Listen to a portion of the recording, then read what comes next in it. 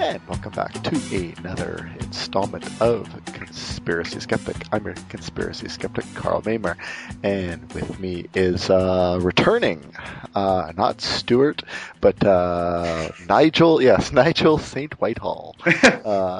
Nigel, you always like to follow Stuart whenever possible, don't you? It seems to be a pattern, doesn't it? Yes, and also in the background we have your lovely wife. Yes, my lovely wife, Lady.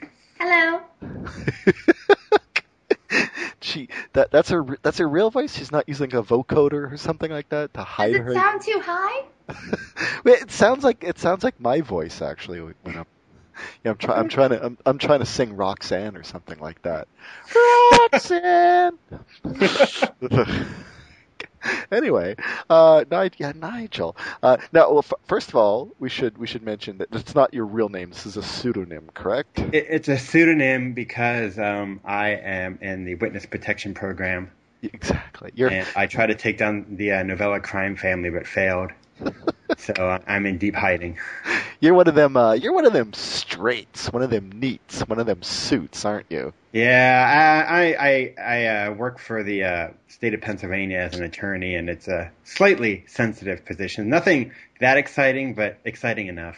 Yeah, exactly. Yeah. And I don't go to the ends that Bug Girl does on Skeptic. I mean, she's way in some bunker someplace. I'm not quite that bad. Right. Yes. Yeah. But yeah, Bug Girl, the mysterious Bug Girl. Right. So I don't know. Is it because her state or something like state employees, which she is because she works for a university? Yeah, they're really constrained in what they're kind of. Yeah, I think she's in Kansas or Nebraska, and they're very constrained. I mean, Pennsylvania isn't nearly that bad, but why risk it? Exactly.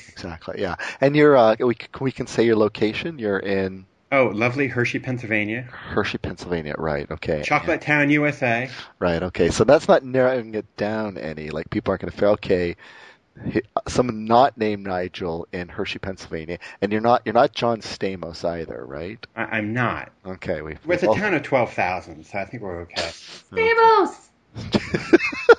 Right, and you're married, right? Yes. I am married. Right, and you've recently renovated your kitchen, or is that narrowing it down way too much? No, well, no. We've just renovated our kitchen. And when I say we, I mean we. No, but anyway, Lady and I did it all by ourselves. A little bit of help from my dad, it took all summer. So we had about 6 weeks where we didn't have a kitchen sink. And if you ever thought about that, it kind of sucks. Yeah, you have to sort of do all your like food prep in your bathroom or something, and there's a lot of eating out. Oh. There's a lot of using. It sounds gross, but and it is kind of gross. But like when we wanted to fill up our like Brita water pitchers, mm-hmm. we had to go to use the bathtub faucet. Ooh, that's so that just. I mean, it's the same water and it's the same stuff, but it just is. Ugh. All right. Now, to refresh our listeners, you first came on to do the JFK conspiracy. Yes. Okay. And then you came on to do the Invincible conspiracy. Was it the Invincible? Yeah, the Invincible. The Invincible, like the HMS Invincible in the Falklands War. Yes, exactly. Which that's a very popular show, like, because it was kind of very obscure conspiracy and a part of history that, I mean, probably a lot of our listeners were, born. As shocking as it seems, born after that even happened, like the Falklands War, but it was sort of a big part of kind of our boyhood. It was like, whoa. You were alive. No, yeah, you were too. I'm talking to my wife. Really? 1982? Yeah. Yeah, I was 2 years old. Wow, she's a considerably younger woman. Yeah, I don't know what she's thinking. Wow. Well, you see, just to let you know, for the conspiracy that we're doing today, we might need an expert on Catholicism, which would be my wife. I'm your Catholic on call for this evening. Wow. Okay. So, you can't be part of the British aristocracy because you were allowed to marry a Catholic, weren't you? Well, that's why I'm over here. Ooh, right. Kind of an exile, right? A bit like, Right. right. Like what was his name? King Edward, who divorced his, or married the divorcee, had to abdicate his throne. It was Edward. Was that Edward the something? Edward the sixth or fifth or something? Yeah, something like that. So Yeah. right. He got the south of France. You got Hershey, Pennsylvania. And not only is my wife Catholic, but she's also Irish. So, Ooh, of okay. Irish heritage, which that's just not good. All right. So your favorite conspiracy this time around? Well, this time around, it is the alleged murder of Pope John Paul. Not the second, just John Paul. Yeah, John Paul I, JP1. And now for our listeners again, when did he become Pope? He became Pope in 1978. 1978. And then and how long did he last as Pope? What was it? It was like 33 days? Yes, 32 days? No, it's 33, yeah. Which is an oddly symbolic number, though, isn't it? 33 days.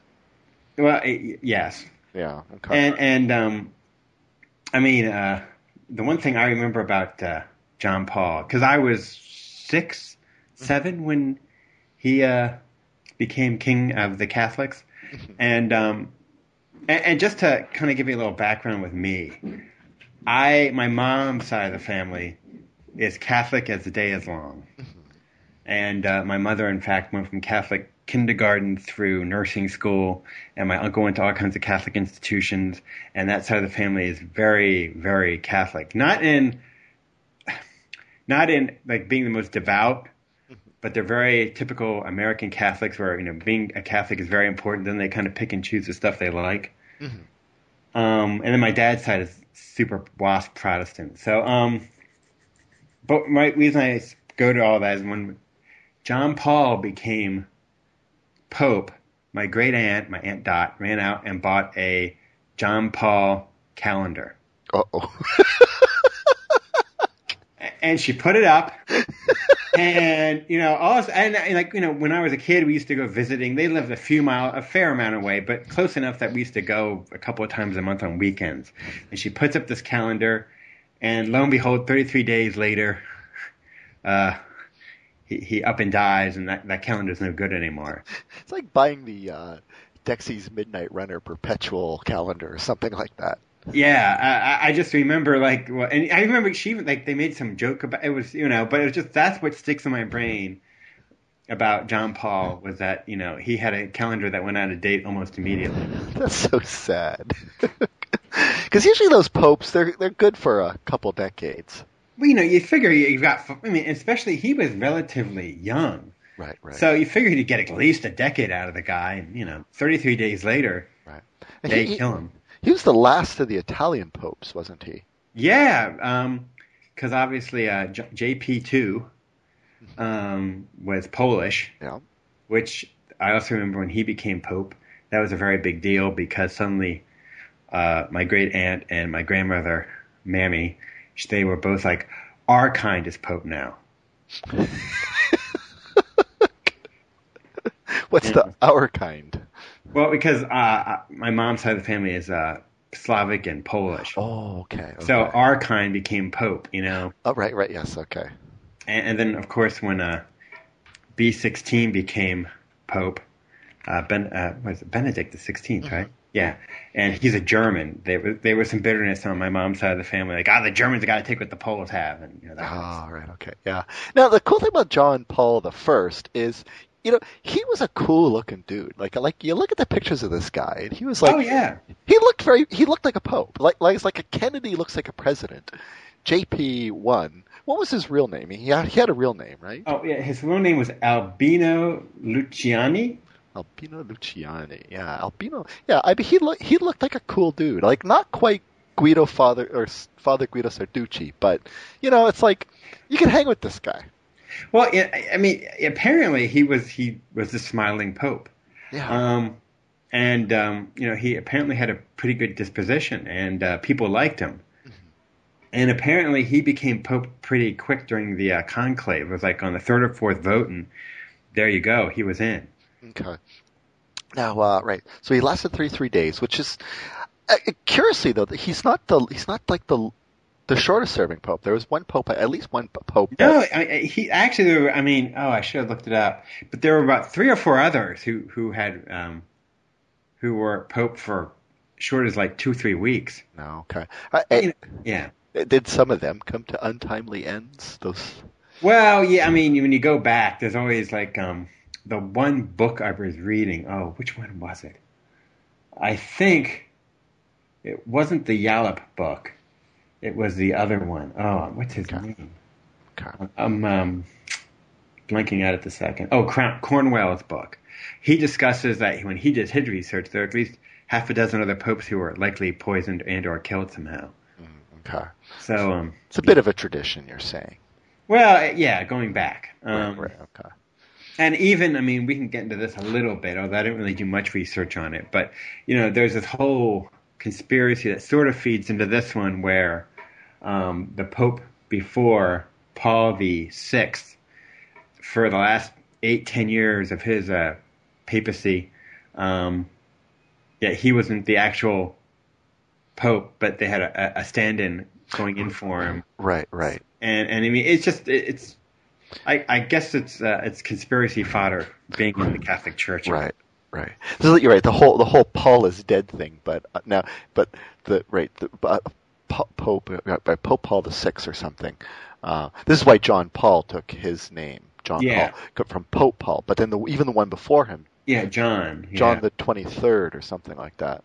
Yeah. So, John the 23rd is famous for starting Vatican II, which it was modernized. A whole big way to like kind of modernize the church, and suddenly at Mass the priest didn't speak in Latin facing away from the pews, but he actually faced everybody, and he was actually speaking in the local tongue and all that type of stuff. Right, yeah. And women were allowed to serve in the Mass and all kinds of crazy things. Oh, yeah. And it was just done. There's a bunch of things, and it was the 60s, and you had the liberation theology thing going around, and like everything else, the church was in a bit of turmoil during that time. Right. Okay. Wow.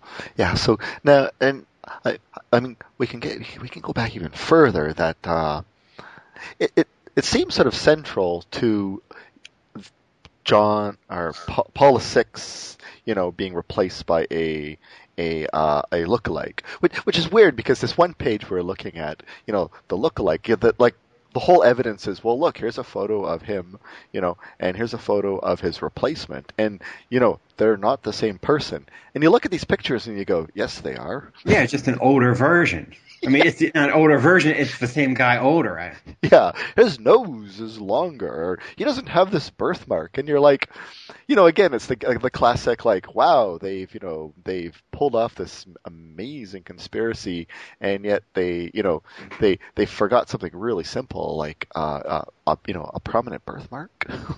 Yeah, and it's also the conspiracy around Paul VI, and I didn't go that much into it, but apparently Paul VI was known for kind of being a waffler and going back and forth and making decrees that kind of conflicted with each other and that type of stuff. Okay. So of course the reason that happened was because it wasn't the same guy. Yeah, that explains it. All right, so all right, I suppose let's jump ahead to the meat then. Now, so John Paul I, he was now this John Paul I, his upbringing, he was kind of a poor guy, wasn't he? He wasn't. His history before he was actually Pope, he was a very poor man, wasn't he? Yeah, he was poor, and he came up the ranks. I guess if you go, and I'm not a church historian by any stretch, but I think, especially in earlier times, popes usually came from some nobility, the Medicis or whoever. But he actually worked his way up. Okay. And I'm trying to sit there and think, he went from, and eventually he got moved up to be, he was a bishop of one Italian town, I can't say. I'm going to find a conspiracy sometime that has no foreign words. Vento or Vittorio and Right. Veneto, and Right. then he became patriarch of Venice, which I guess was a pretty big deal. But he worked his way up through the church, and I think if I'm remembering correctly, he even apparently was on the quote unquote right side of the church during the Second World War, so that worked in his favor as well. Okay. All right. So he became John Paul the First, and he lasted 33 days. Now the central conspiracy is why did they kill him? Who killed him? Why did they kill him? Well, I mean, this is an interesting thing. I mean, I read. Actually, I didn't read the whole book. I got to confess, but I read portions of and reviews of, and other people who were trumpeting the wisdom of a guy named David Yallop, who wrote a book in God's Name. Okay. And his main thrust of it was that he was about to basically do a large turnover in the higher ranks of the church leadership, and especially in the what's colloquially known as the Vatican Church, Vatican Bank, and it's called, and that was the IOR, the Institute of Religious Works. Right. And a lot of goofy, corrupt activities were happening there, and that was run by I think he was a cardinal or a bishop, Paul Masinkus, who hailed from the same part of Chicago that Al Capone came from. Which in Yalop's book, he makes a kind of a big deal out of that, which I'm like, okay. Wow. I guess that means everybody who comes from certain parts of Staten Island are connected, right? I was going to say, now Yallop, this author, he's the one who sort of kind of put forward the most popular of the papal murder conspiracy theories, and sort of did the most research, and he. The interesting thing about him, he's not like this wide-eyed crazy guy. He's like a kind of a legitimate writer, like a legitimate author. He's a writer, journalist. I mean, yeah. Yeah. What I found, what kind of blew me away is he actually helped write Graham Chapman, the Monty Python guy, the guy who died. He co-authored his Liar's autobiography. That's right. I remember. Yeah, which is simply one of the best books I have ever written. Ever read. Liar's autobiography. It's still in print. It goes in and out of print all the time. But if you can ever in used bookstore or something, find a copy of Graham Chapman's autobiography, like just buy it. Just get a hold of it and read it, because it's an amazing kind of history of Monty Python and their time before they become Monty Python and Graham Chapman's life and stuff like that. Just totally fascinating, right? But let's go down a rabbit hole. But Graham Chapman, he was a tragic figure though. Mm-hmm. Because he was homosexual, and in England in the 60s and 70s, that wasn't such a good thing to be, right. And he was an alcoholic, and a raging alcoholic, and he was a medical doctor as well, which is a lot of people probably don't know too much about Graham Chapman. He went to medical school, and he became a qualified doctor, and he was in like some big book, of like doctors in England, and he could walk into drugstores and get medicine, and which was really helpful when they were filming Monty Python, like on different locations. If crew members got sick, could just go get them meds and stuff. And he was sort of gay in an unpopular time, when he wasn't really popular, and he was. A couple. Oh gosh, we were really off the edge here. No, about a year ago, I saw this documentary on Python. It's this 3 or 4 part thing, and I never really realized that Graham was. It just seemed that he was just a miserable person, genius but miserable, because he was just constantly drunk, and it was.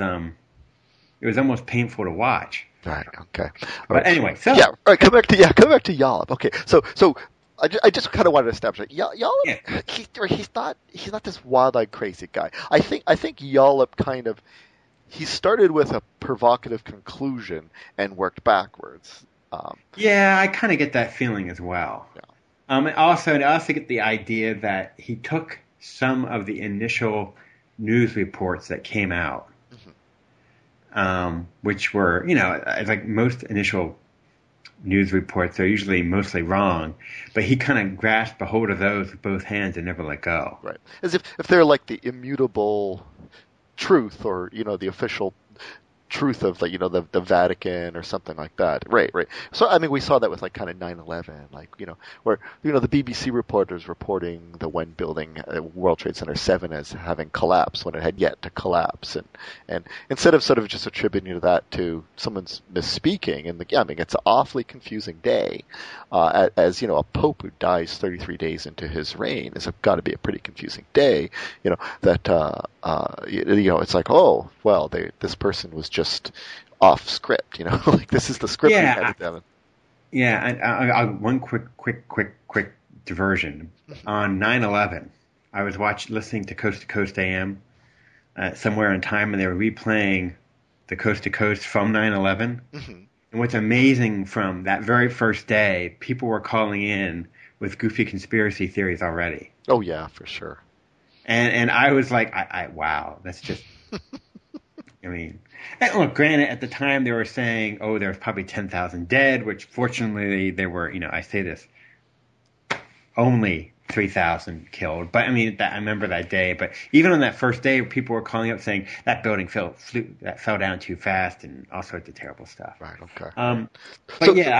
I think Yallop just took those initial reports, and instead of thinking, oh, they were mistaken, I get the idea that he grabbed those reports and then tried to figure out why everybody else didn't fall into line with them. Mm-hmm. All right. So now it strikes me that the whole sort of murder conspiracy thing is predicated on one, anomalies like trying to make sort of initial reports jibe with later reports when people have sort of calmed down, and as well, it's like, okay, well now why would somebody want to murder the Pope? Must be like the Pope wanted to sort of divest the Vatican of its massive holdings and clean up things at the bank and stuff like that, right? Well, I mean, there's the bank end of it where he wanted to clean up the bank, and the bank, the Vatican Bank. Or the Institute of Religious Works, which Religious Works got himself in with a questionable crowd. Right. Yes. I mean that's part of the reason, but then there's this whole other thing that Yallop kind of goes off on, and it's not only was he going to clean up the bank, but at the same time he was going to either on one hand go back to before Vatican II and conservatize the church again, which some people didn't want. But there was also this other angle that Yallop brings up, which is completely contradictory, which is that JP, the one, was about to sit there and make a ruling or whatever. What would you call it? It's not a ruling. It's not court. Whatever. He was going to something or. He was going to basically liberalize contraceptives for women. Right, kind of give the papal nod to the pill. Yeah, or at least something other than the rhythm method. Which was how. Why do I feel it sounds so dirty saying that? Well, that's how my brother was conceived. Oh, yeah. Okay. Yeah, that was so there's like a whole strain of things going on. It might help to just set the stage about how he was found. Sure. Okay. Right. Yeah. Which works a lot into the kind of the conspiracy, right? But yeah. I mean, not to go into too many details, but the day before, the Pope apparently complained a number of times of having some sort of chest pain. There's contradictions out there about how severe it was, and to what level. and apparently the Pope had a history of taking certain heart medications. Okay. And also he had swelling of his lower legs, which kind of feeds into some other things that might come up. So, I mean, he wasn't, I mean, it's one of these things where I guess if you just looked at him, you think he's in really good shape, but he had some underlying medical problems. Okay. And that day he didn't see a doctor. He didn't do anything. He said, no, I'm fine. He did his Pope work. And apparently he had some sort of meeting with the Secretary of State, a Cardinal Villot. Is that how you would say Villot, Mr. Half French Canadian? Sure, Vilo. Okay, sounds good.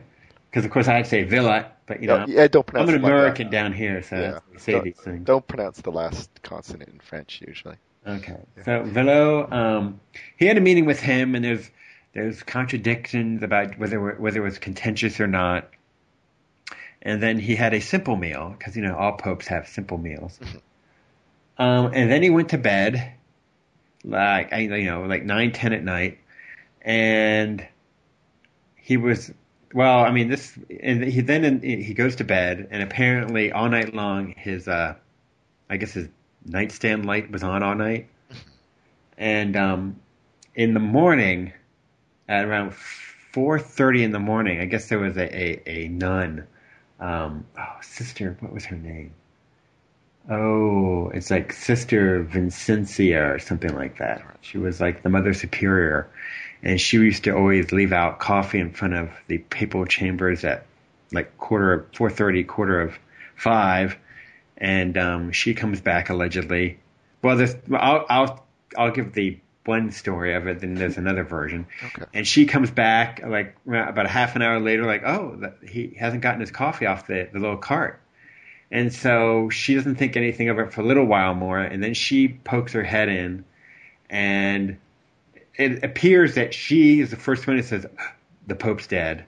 Right. And then she runs and gets the Pope's secretary, a Father John McGee, and he's the first person who goes in and finds the Pope, like apparently sitting up in bed with papers in his hands as if he's reading it, just dead.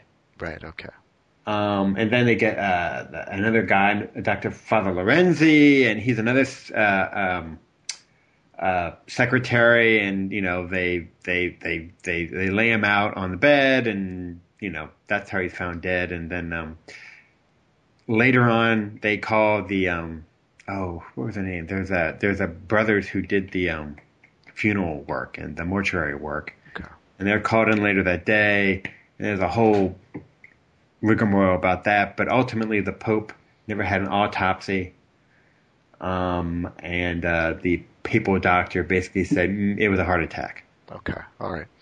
Now the whole not have an autopsy, there's kind of a big thing about that. Like, well, shouldn't they have an autopsy, or does the Catholic Church allow autopsies, or can popes be autopsied? Like, what's the deal behind popes and autopsies? From what I could gather, some popes did and some popes didn't. Okay.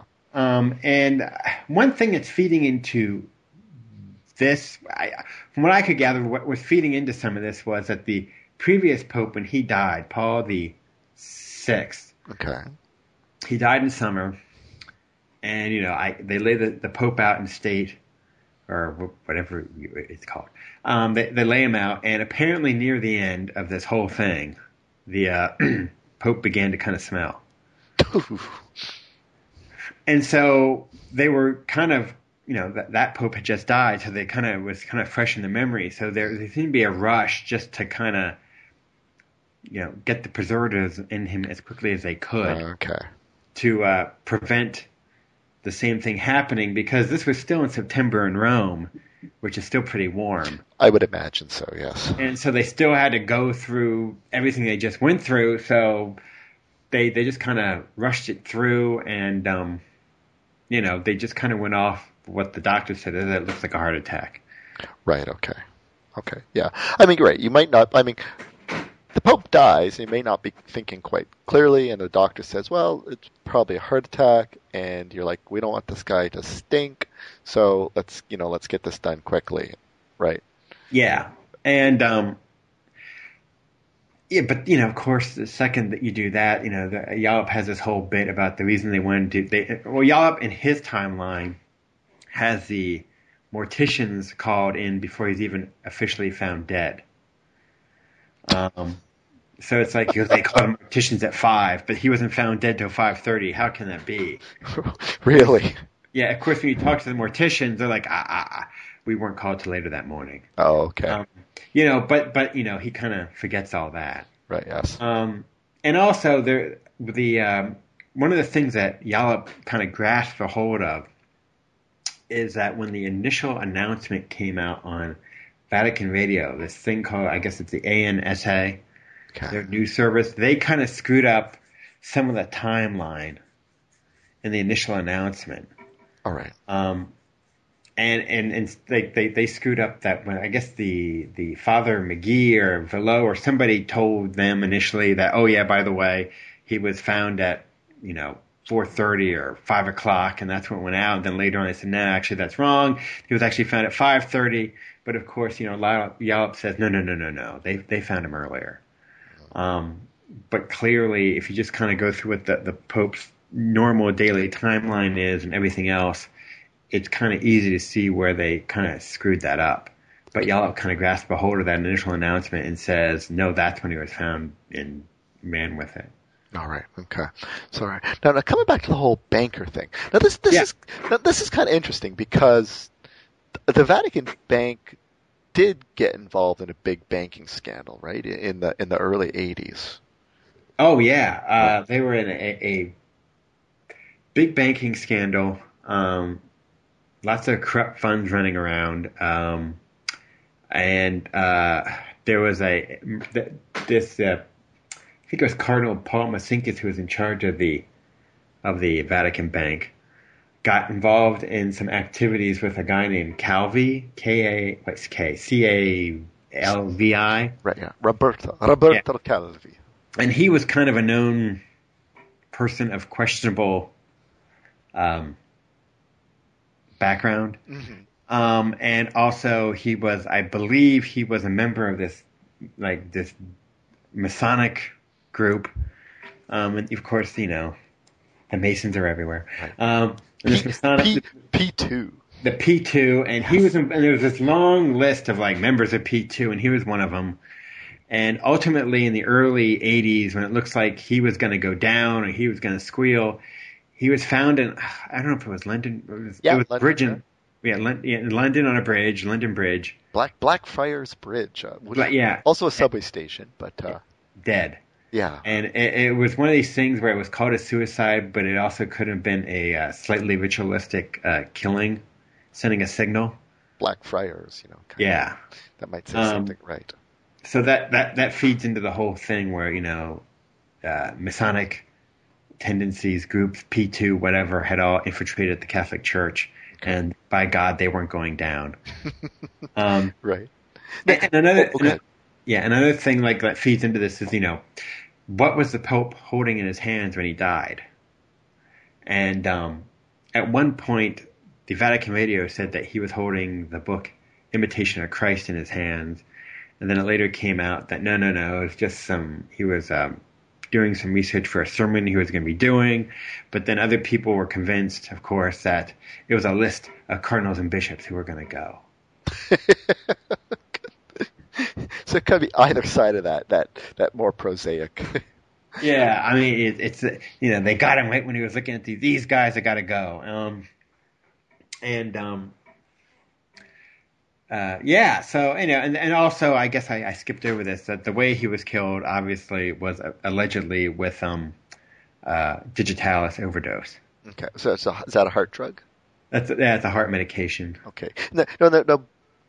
JP1, he was taking medication for his heart and stuff like that, right? He was, but according to, I think it was his sister, when he became Pope, he stopped taking that medication for whatever reason.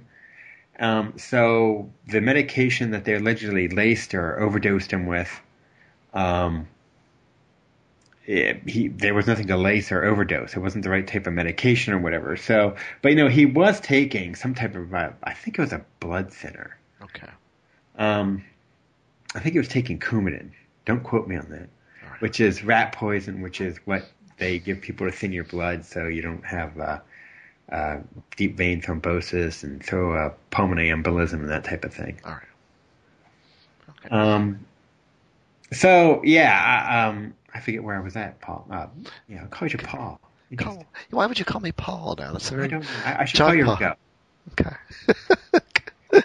Right. We're talking about what he had in his hands. Oh yeah.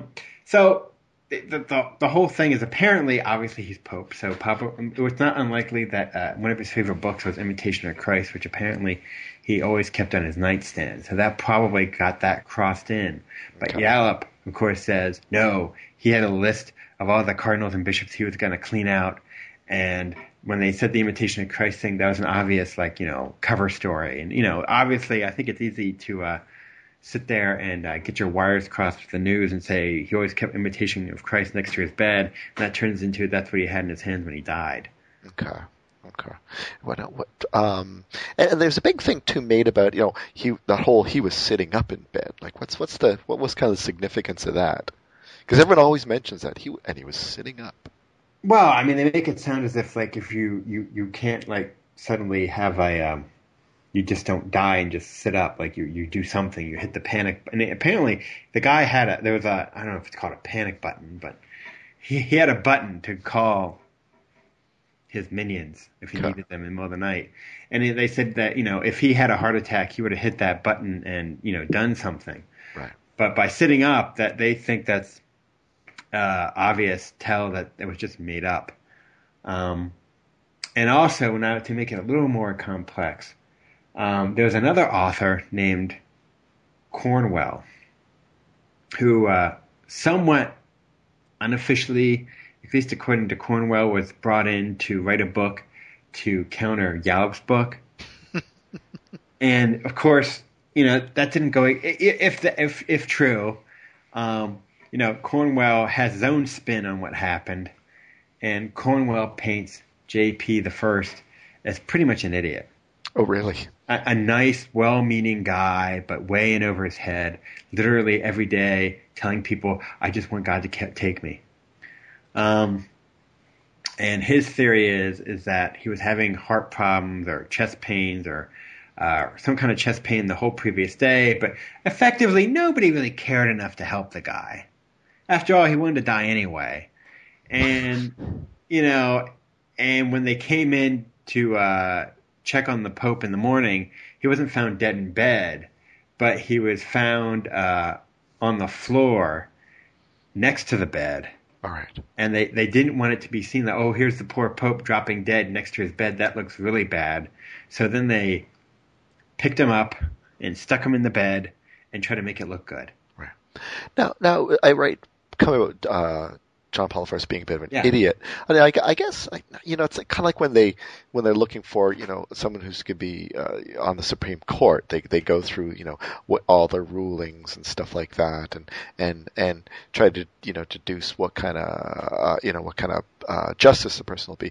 I guess when they're trying to elect a pope, they kind of look at the cardinal, like his writings and John Paul I, he wasn't a particularly distinguished like scholar. Like he wrote some interesting things, but I mean compared to, let's say, the current pope, what's his name? Gregory. What's the current pope's name? I'm such a lapsed Catholic. It's awesome. Oh, I mean what? Benedict XVI. Yeah, exactly. Like that that dude's all over. Well, I mean, he was. With the current pope, you can really step on some landmines. I mean, he was kind of the keeper of the rule book, so to speak. I mean, you stepped out of line. The Ratzinger, that was his name. Yes. He was a good... not Palpatine. No, not Palpatine. He was pope. I think was it Munich? Or Bishop of Munich. Okay. Anyway, and he was he was the one who kept everybody in line, and he wrote very forcefully, towing a very conservative line. And then when the current pope became pope, and I'm not an expert in this, but apparently it wasn't a big surprise because, I mean, he's one of the standouts, so to speak. Okay.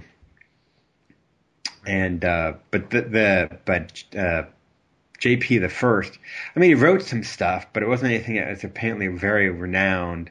And if anything, part of the reason the contraceptive thing came up was during the time period of the 60s and the Vatican II, he wrote some stuff that was kind of let's loosen this contraceptive stuff up.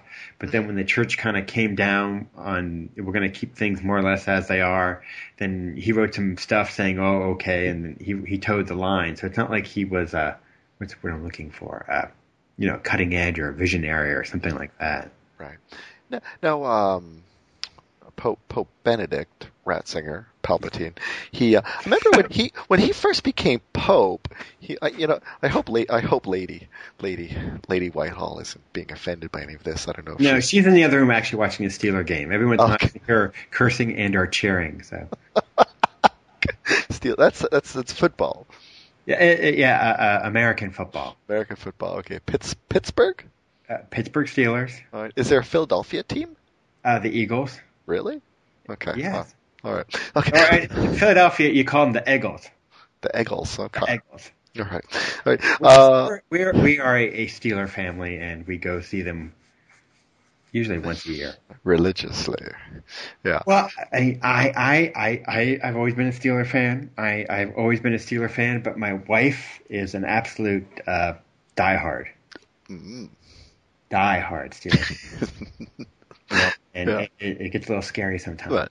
Right. So Pope Palpatine,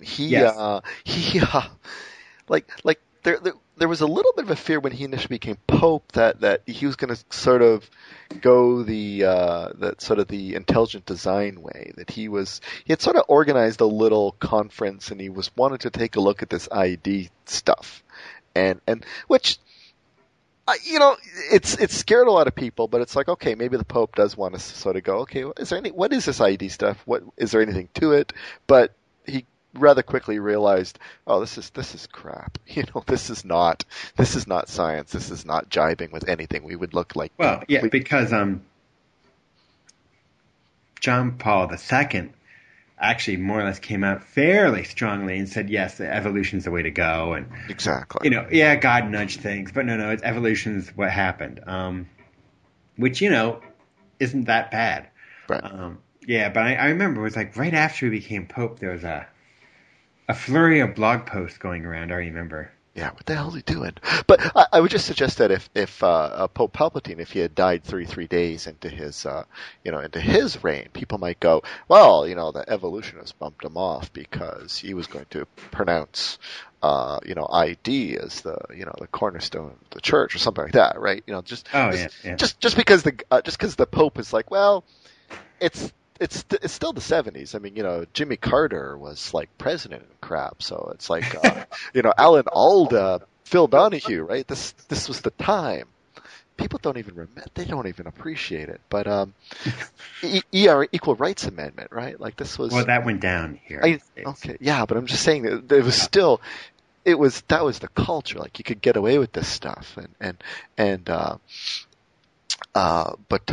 right. So just because maybe he's like, okay, well, let's take a look at this contraception thing, and then he dies. It doesn't necessarily mean that he would have gone through it. And from what little I could, and I'm not a scholar or anything like that, but I just John Paul I just didn't seem the guy who was going to shake the tree too hard, one way or the other. No. I could be completely wrong, but you never know, and we're never going to know. But exactly. People feed into it what they want. Right.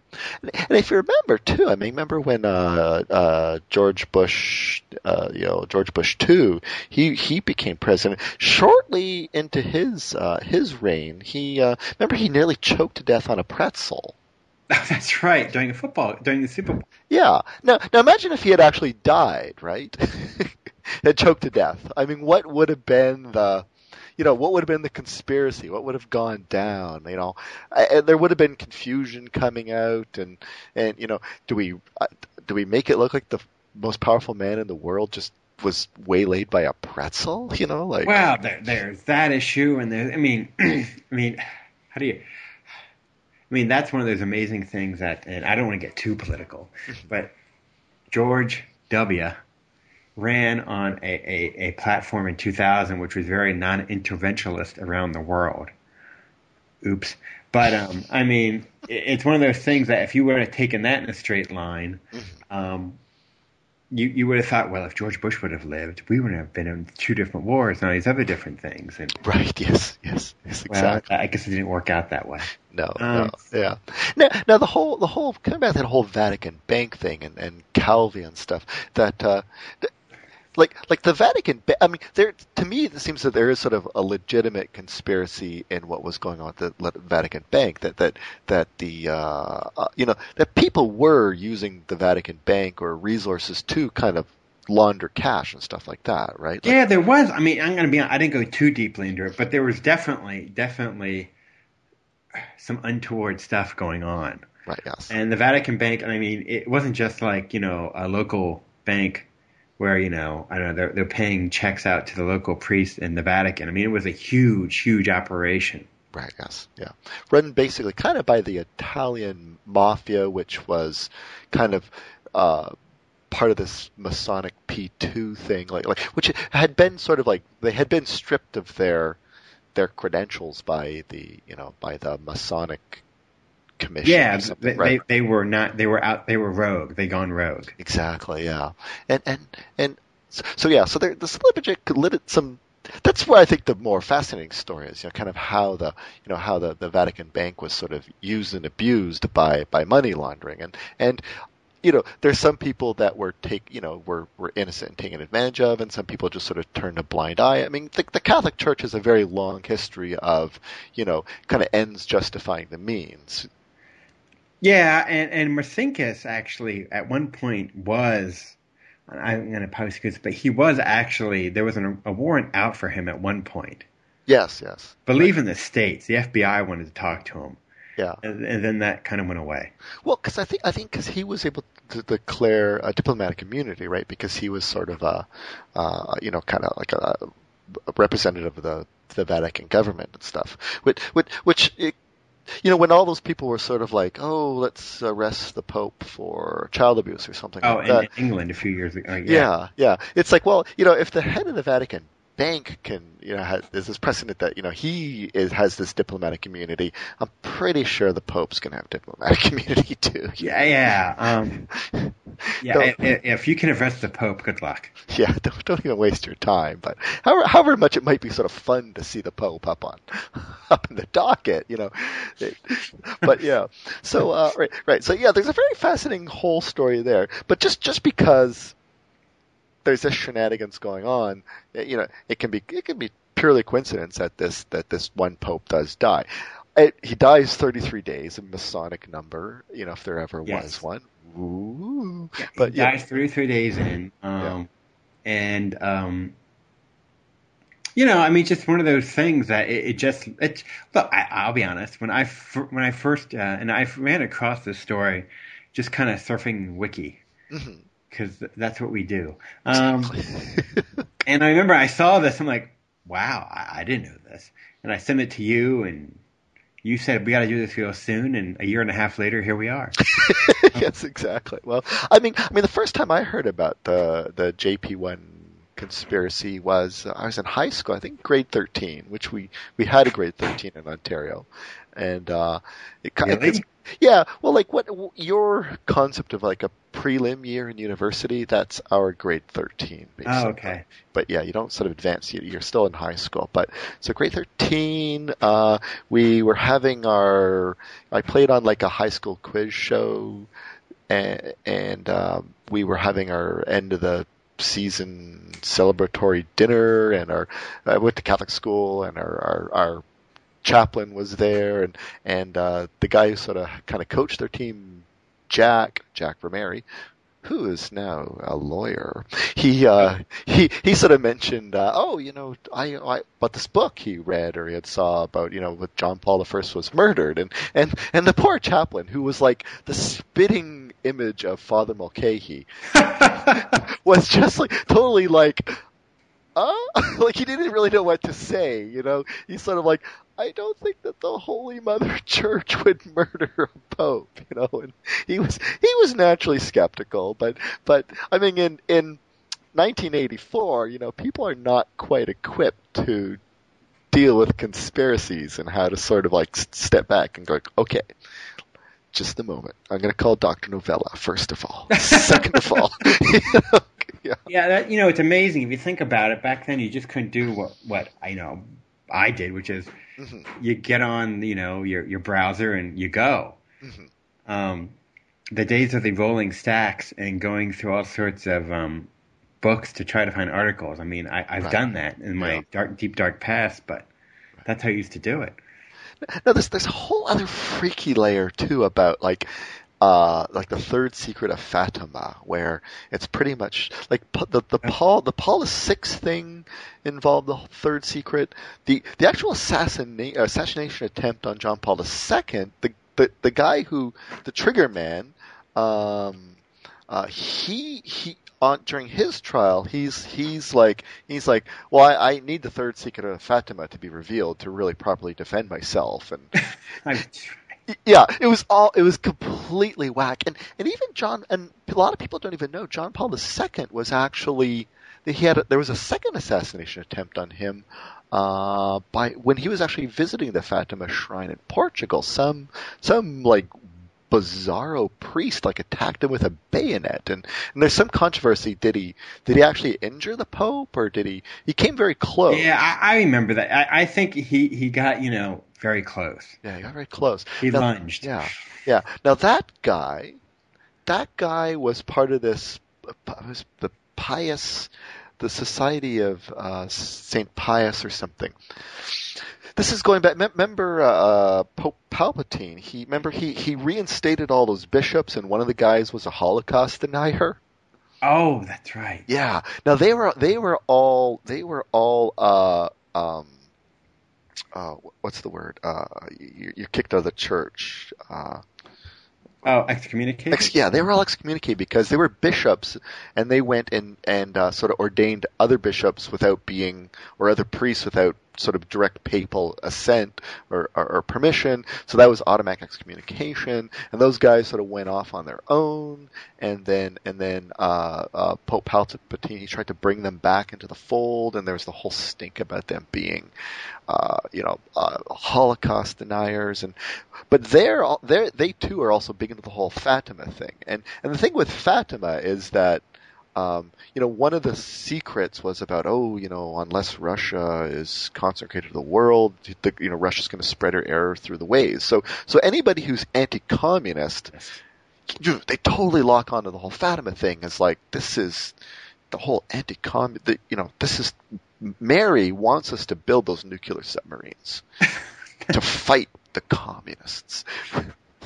It's just like, wait, wouldn't Mary want you to spend all that money on children or something? I don't know. No. She wanted Ohio-class submarines out the wazoo. Yo, fucking A. I mean, I have literally seen, like some of these priests basically arguing that. Like, why are we not building Ohio-class nuclear submarines at the same rate anymore? Don't you know about Fatima? Like, that's the connection they make. And yeah. But the thing is that, it's a shame because the church in general is actually fairly difficult to give credence to most alleged miracles. Mm-hmm. Yes, exactly. They try not to like slip up. But Fatima, my God. I mean, and one of the most ridiculous things that they said there. No, this one looks pretty good. I've never understood it because the church in general, and that's how you can tell I have a somewhat Catholic background because when you say the church, there's only one church. Yes, exactly. The one universal church. Exactly. They just, I think it was it John Paul II? I think it was John Paul II who is the one who, like, whatever it was, he moved it up another notch. Like, rather than trying, well, maybe this didn't work out, he even like gave it more credence than it had before then. Yes. So, Oh well, I never understood that one. Yeah, right. Yeah, yeah. Because he was what was I gonna say? Right, because he claimed a third secret. Like they eventually revealed the third secret, and which is it just sounded stupid. It was like some pope and he's crying and people are shooting him with arrows and the end and right, and then John Paul II sort of said, "Aha! See this third secret that was about my assassination attempt, and the hand of Mary just moved that bullet. Instead of like killing me, she sent it right down my colon." So, if the hand of Mary can do that, maybe she could just like deflect the bullet completely. exactly, just send it sailing across the Vatican and into the head of a man about to hit his wife or something like that. No, I'll just send it straight down the Pope's colon. It's like. I mean, that's Well, we could go into miracle stories till whenever, but the Catholic Church is an odd duck in the modern world. Exactly. It's the elephant. Depending where you kind of feel it, it's something different, right? Well, I mean, it is a little bit different in different places in the world and all that. But it's weird that when I think Catholic, I think of how American Catholics act. But then you see, there's like every once in a while you see a news thing where they did a worldwide poll of Catholics around the world, and it turns out 85% of the Catholics in the world they do not want to see women become priests. Right. You're looking like, who are these people? But it's most Catholics don't live in the United States or Canada. They live, South America, Africa. Yeah, South America, Africa, South Vietnam, that type of thing. Exactly. Or rather, the Catholic Church has recently gotten rid of the whole limbo, the whole limbo idea. That oh yes, yeah. There was what was that? Limbo is where babies born, but they're not baptized yet. They die. Yeah. So where do they go? They go to limbo. They Yes. do limbo. Yeah.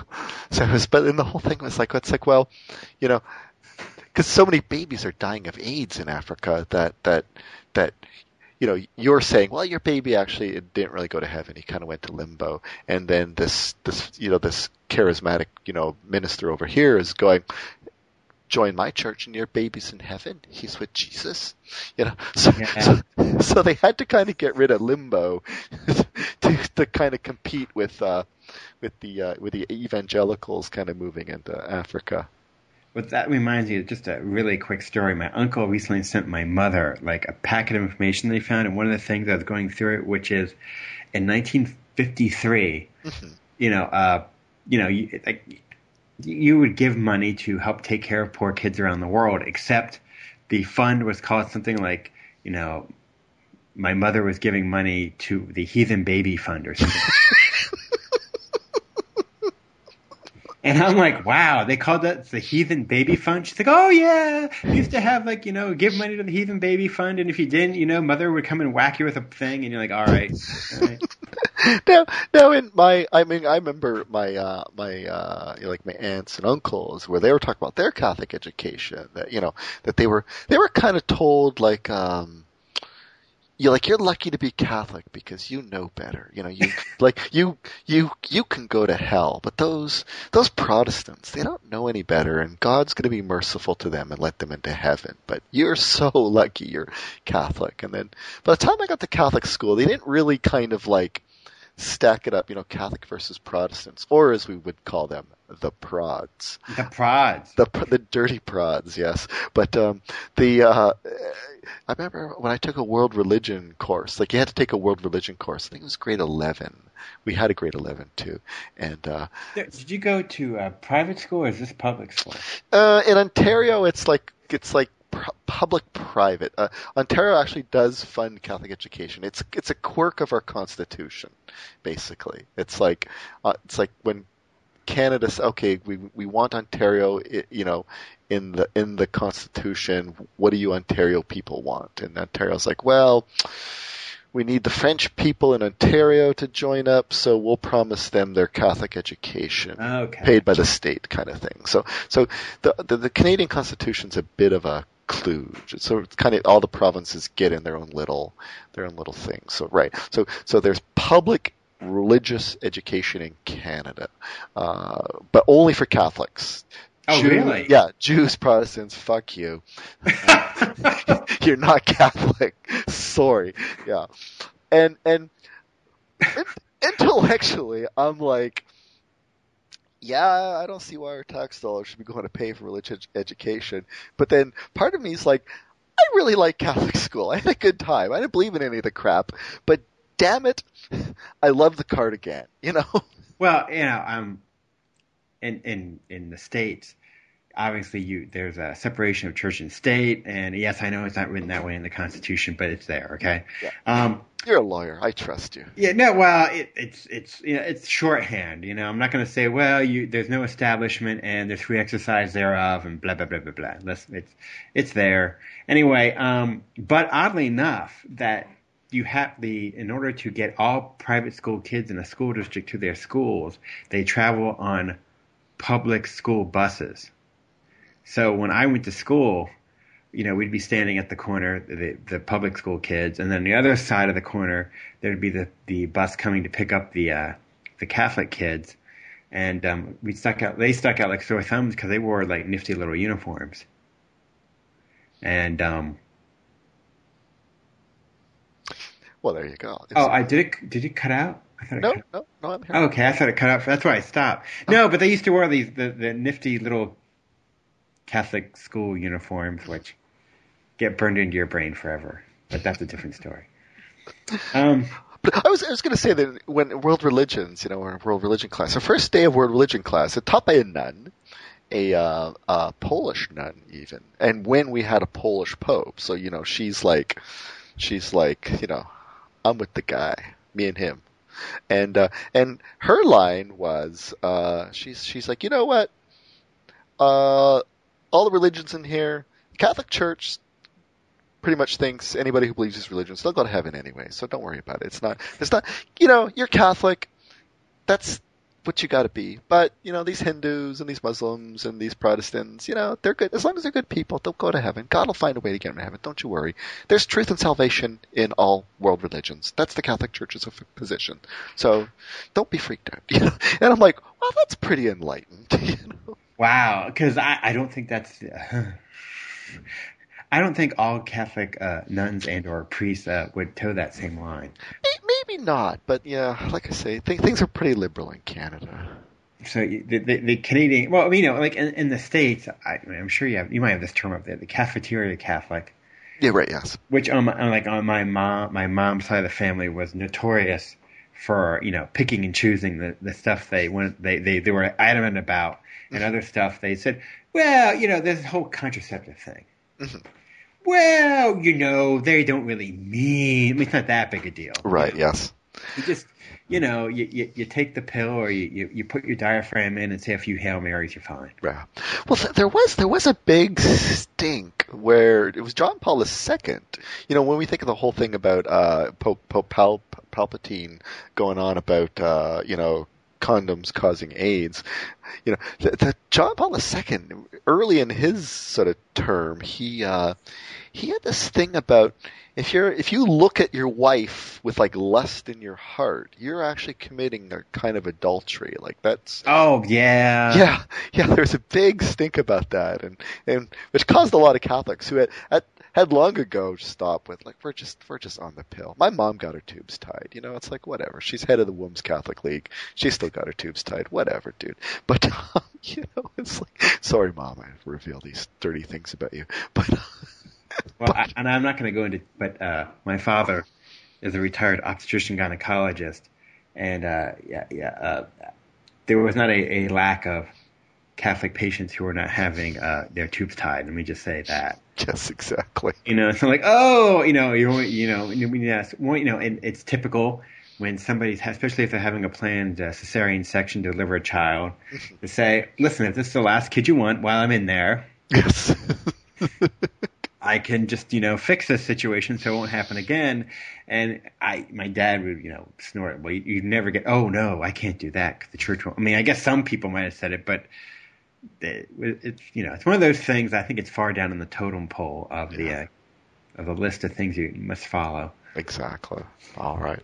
Saturday. I think we probably got way off topic here. But anything else we want to add about the John Paul assassination? What's your take? You think he was actually killed, or is just weird? You know what? I honestly think happened. I don't think he was killed. Mm-hmm. I think he was in his mid-60s.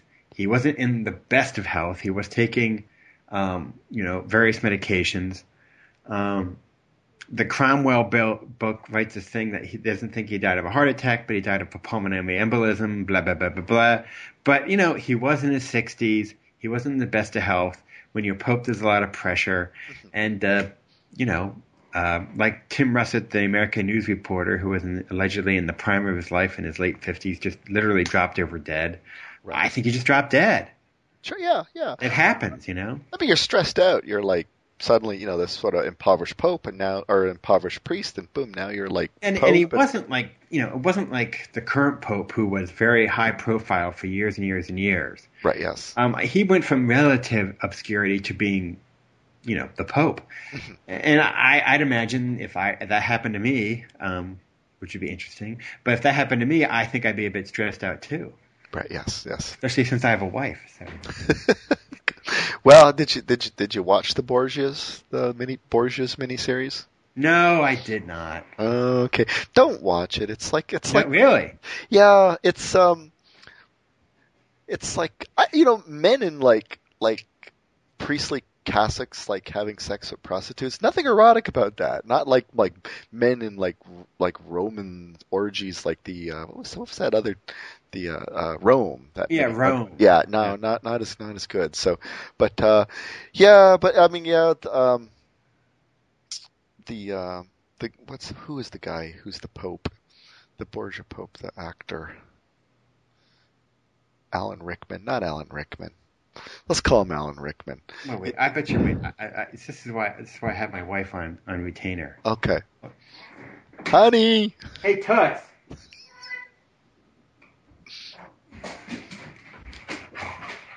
Steelers winning. Yeah, so in the Borgias mini-series that was on the TV. Yes. Who played the Pope? I didn't watch it. Oh, I thought you know these. I know. I'm sorry. I can IMDb it real quick. That's cheating. Well, yeah, totally cheating. That's respectable researching. Carl says not to watch the Borgia miniseries. Well, what did someone called it? Something. Someone had a really good term for it. It was like the Tudors, but with more sex. I don't know. Yeah, but I was just saying that the sex wasn't any good because it's just like men in priestly robes, like having sex with prostitutes. I think there's nothing really quite erotic about that. Well, suit yourself there, Carl. Yeah, I know. I am speaking for. Are you disputing the magic of the Thornbirds? Right? That was the movie with the priest with the young girl and. Oh my God! How old are you? My mom had the book. Oh, the book. Oh, the book, even. Well, the book, and then there's the movie that made Richard Chamberlain a star. Well, I thought that was Shogun or something. That was the Thornbirds. Oh, I thought he did Shogun. Richard Chamberlain did every miniseries in the 80s. Yeah, definitely did the Thornbirds.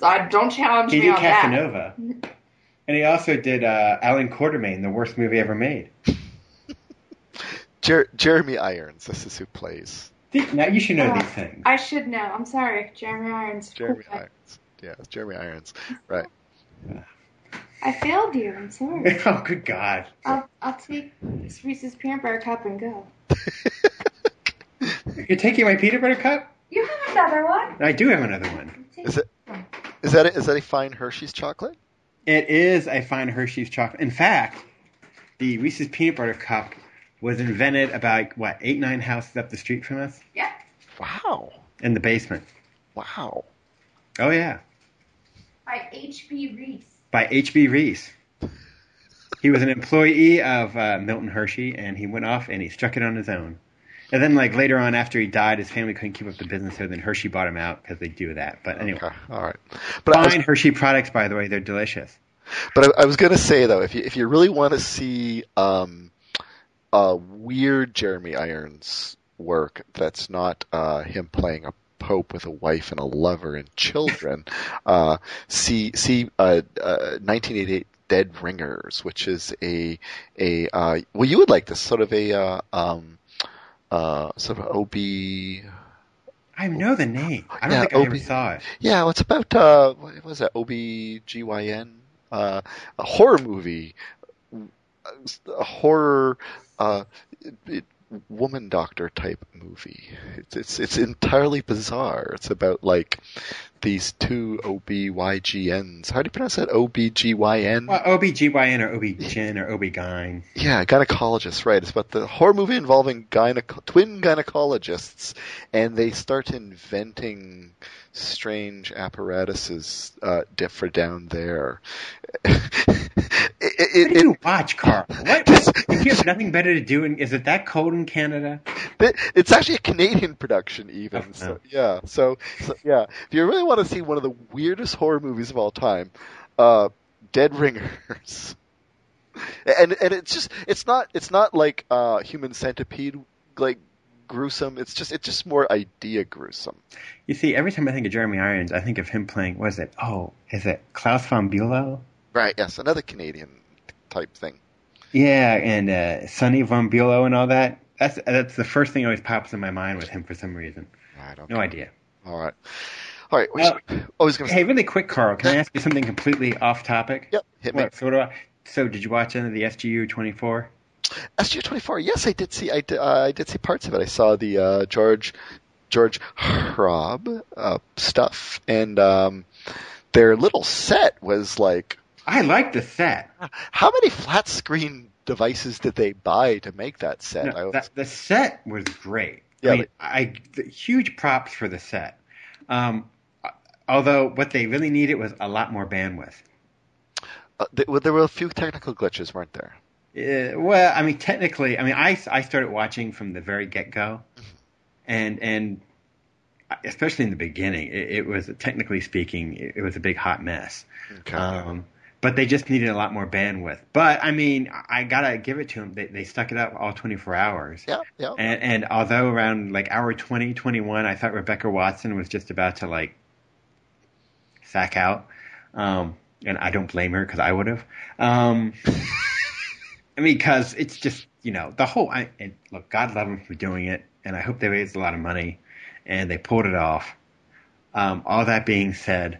the idea of just going almost 24 hours straight with maybe a 2-hour nap, that's nuts.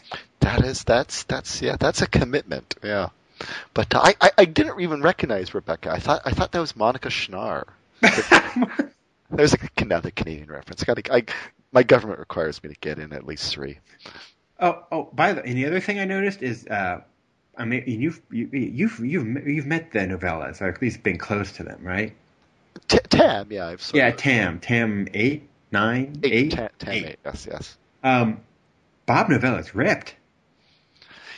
Bob, yeah. I mean, he's like in really damn good shape. I was like, holy crap. Bob Novella is actually, he's about 5'4". He's a small guy. But he's. So could you take him? Absolutely not. No, I don't even think I could take Rebecca. Well, that goes without saying, but yeah. Oh, that whole, I'm not even going to go there. No, but I thought they pulled it off. I'm sure they learned a few lessons. But 24 hours. Plus, they put out another show, a normal show. Oh, they had they pre-recorded that from Dragon Con. They did. Yeah, but still, I guess maybe they had to. I guess XM would smack them down or something if they didn't. But me, what I would do is, like, for the next half year, I would just be releasing 1 hour. That's what I'm wondering if they were planning on doing it, if they can do that, Yeah. is to like take snippets of all the interviews when Joshy showed up or who else? Like a bunch of other people showed up. I'm blanking out right now. Joshy Burger? Yeah, Joshy Burger was there. Wow. He made them lunch. But you can have little segments for the next 4 months, and you could just fill in around it. But at the very end, they were discussing, did you record all this? And Dr. Novella was kind of like, I think we got most of this. It's like, ooh. And I just want to say one other thing, other than, while Stuart, Dr. Robin, I got to tell you, I will say this. His podcast is great. I'm really enjoying it, yeah. His podcast is really, really damn good. Yeah. What's it called? It is Exposing Pseudo-Astronomy. Podcast, yeah, that's right, yeah. It is really, really good. It's a nice, roughly 20-minute thing. You can fit it into your schedule, but he does a really, really good job. And even though he doesn't like American chocolate, I like the guy. He's grudgingly earned your respect. He has grudgingly earned my respect, although I will say he shouldn't show up in Hershey because he's a marked man. Yeah, right, yeah. It's funny and it's informative, and I love the theme music. He's got great theme music, and I think he's got the pacing down, which I think is always one of the really hard things for a podcast to do, and it usually takes a while. And he kind of got it out of the gate. And I will say that I will never, ever, ever be able to solve any one of his puzzlers, ever. They're hard. They're very hard. I'm not that smart. All right. I'm trying to think of anything. Oh, I don't know, Carl. What else is going on? Well, I was going to say, I don't think you've been on since I had the new question. What would be, if you had to be in a sci-fi or fantasy military force based solely on the uniform, which military force would you join? Yeah, I was thinking about this one. Uh-huh. And, but there's the obvious Star Wars, Imperial Navy, and all that. Exactly. But I'm going to go slightly off kilter. All right. And do something. I'm going to go with I guess it would be considered a terrorist paramilitary outfit. And it's also a slight nod to another podcast I listened to because this is how the idea popped in my brain. I'm going to go with the outfits that Hugo Drax made his minions wear in the James Bond movie Moonraker. Oh. Did they wear motorcycle helmets in that, or? Well, no. They had two outfits. They had these like yellow jumpsuits that they wore in the space station because there was a space station. Yes. But also, so those were cool uniforms. But when they were running around on Earth, when they were getting into the shuttle, they all wore these like white jumpsuits, except the ladies' jumpsuits, right, were very low cut, a little bit revealing, yes. And even as a 8-year-old boy watching my first James Bond movie in the theater, I was looking at that thinking, why that's just fine. That zipper could go higher. Yes. So that's my pick, the Hugo Drax uniforms in the movie Moonraker. All right. Now, usually I ask, what do you? Because I'm the podcast that doesn't want anything. I don't want money. I have no PayPal link. If you ever see me in real life, don't buy me a damn thing. But if you see one of my guests, but you are like Mr. Stell, so people can't buy you anything. I would suggest, however. If you enjoyed this podcast, and why wouldn't you? Because you've gotten about 2 hours of listening enjoyment out of this one. I noticed your lovely wife didn't even tell us what the score was of the Steelers game. I can find out. Okay.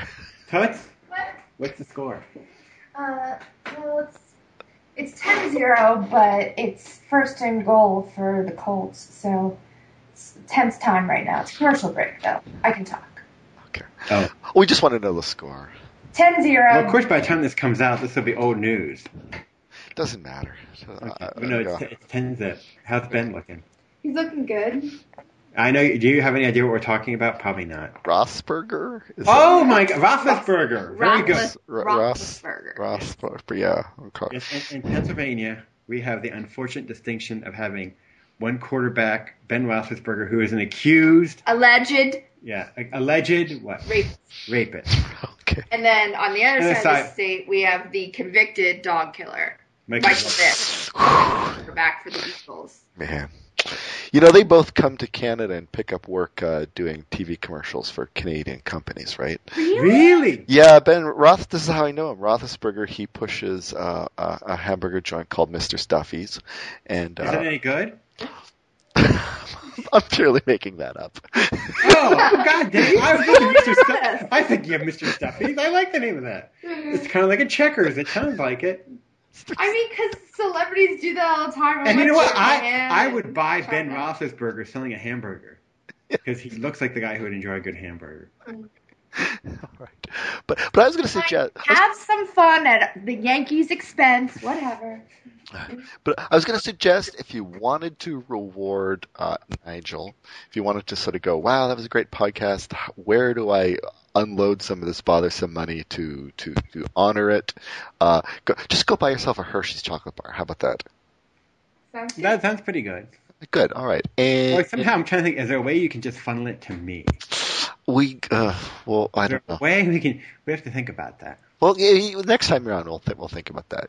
But one more quick question. Sure. Before the show, all right, I ran out and bought a deprivation tank and outfit. Okay. And I got in the sensory deprivation tank. Yeah. Before the show to prepare, and then I realized that if I stayed in the tank, I wouldn't know when the show would start. Yes. Now I know you start another one of your podcasts that way. So do you have like an alarm system set up or something? How do you know when to get out of the deprivation tank to do the Ask a Canadian show? Oh yeah. Oh no. The You always come out of your sensory deprivation tank. No, my sensory deprivation mask. Oh, I got a whole tank for no reason? Yeah, you got to take right, yes, yeah. Brian Thompson just sent me a strange leather mask, and what he refers to as appliances, but I don't know. There are no instructions, but it's just like, just you'll figure it out. You're a smart boy. Things with batteries? Yeah, I don't know. Ooh. It's very disturbing. But, all right. But I was also going to say, if you've still got some bothersome money, after you've had your Hershey's chocolate bar, you still have bothersome money, Monster Talk, they take donations. They're very appreciative. The whole SGO24 thing, that you could donate to them. Or you could also donate to, doesn't Righteous Indignation, they take money now. Righteous Indignation. I guess. Have they come out with a podcast lately? Yeah, every 2 weeks. Oh, sorry. I'm thinking the Mormon show. Sorry. Oh, them? Well, no, oh God, we're going on forever. I suspect that Leighton and Chuck they've lost interest. I mean, you know what I'm saying? Or they might. I think they've done what they wanted to do, and I'm not saying they're never going to come out with another podcast, and I would welcome one. Right. But I just kind of got the feeling in the last few that they were just, I don't know. Yeah, I think Leighton might have electrocuted himself. I think that's what really happened. They're just not telling us. It's my theory. We held them to a field goal, so it's 10-3. That's good, right? Yeah, it's good. Right, sorry.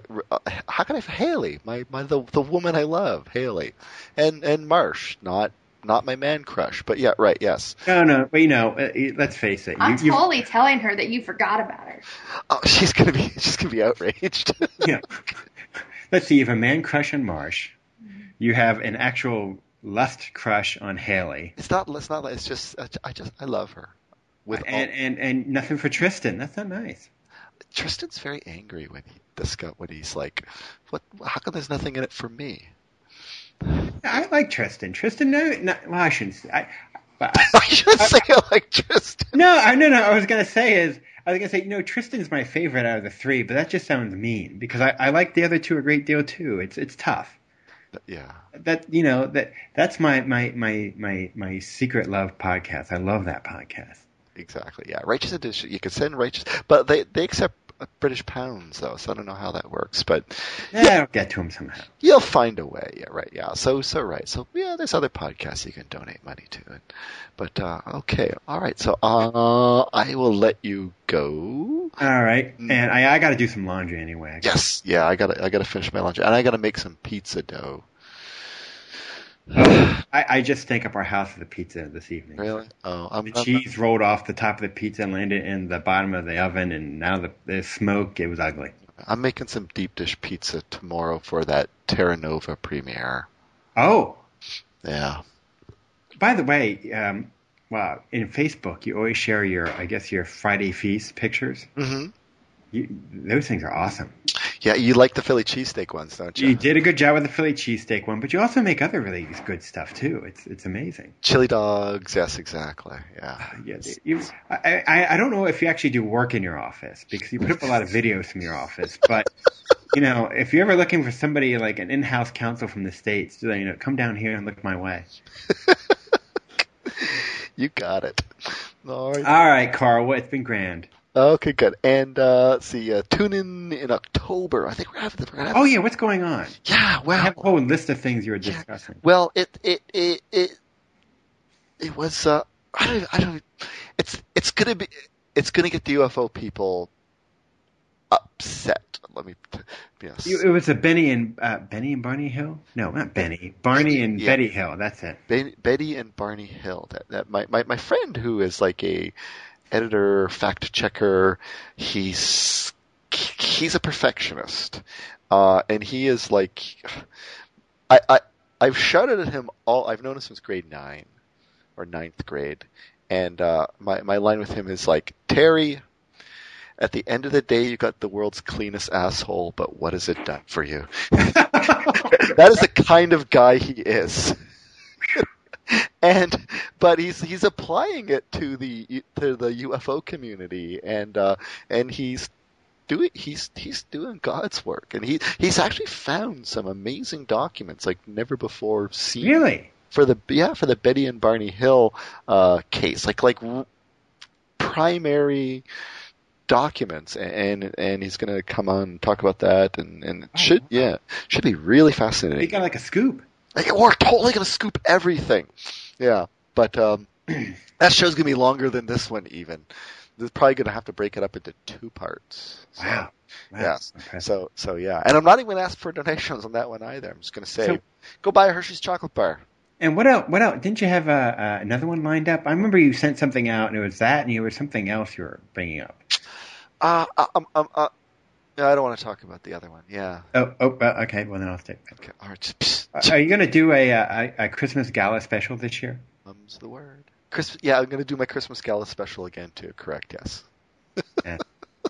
But you should have a Christmas gala special at some point. You could have Stuart and I don't know. Well, if you want to waste your time with me, and Rich Orman. I mean, he's good, and just we could all wear Santa hats on our respective ends of our Skype communications, and I'd like to get Amira back on as well. Remember, she did the thing about the. Oh yeah, she was great. Yeah, Amira. I'd like to get her back on. Another one of my one true loves. Of my 14, she's another one. So yes. Well, see, that's why you're not married. You just gotta like choose. I know. I gotta. Yeah. I had a date tonight with a beautiful blonde woman, and I kicked her to the curb so I could do this podcast. I just want to. Oh God! Why? Now I feel like I kept you from womanly companionship. Oh great! 26-year-old, blue-eyed, blonde woman. Well, if you're willing, because my wife is 31. Heck, I know a very, very eligible 30-year-old, red-haired, super smart lady that if you would only move to Philadelphia, she could be yours for the drop of a hat because she's into. This is a compliment. She's into nerds. Nerd, and Canadians are like, we can out-nerd anybody. So there you go. You just have to pack up and move down to Philly. It's a deal. All right. All right. Well, have a good night. Okay. All right. Nigel. I was about to use your real name for a moment there. Good night, Carl. Good night, Lady Whitehall. Lady St. Whitehall. Sorry, Lady St. Whitehall. I know, it was a bit informal. But you know what's odd? I use my real animal names. So, I mean, I guess they're out in the open. Checkers? No, not Checkers. Ike and Pip. Oh, okay. Ooh, this is narrowing down. We know you're not John Stamos, and you got dogs. I got a dog and a cat. Oh. I love my dog and my cat. Okay. Wait, this is my picture. Wait, that you're looking at right now of me has a picture of me and my cat. Oh, yeah, I forgot. We think I'm holding up a rat or something like that? Right? Oh, I don't know. All right, now we're just rambling. All right, Carl, have a good night. Okay. Goodbye. Bye, Nigel. Bye.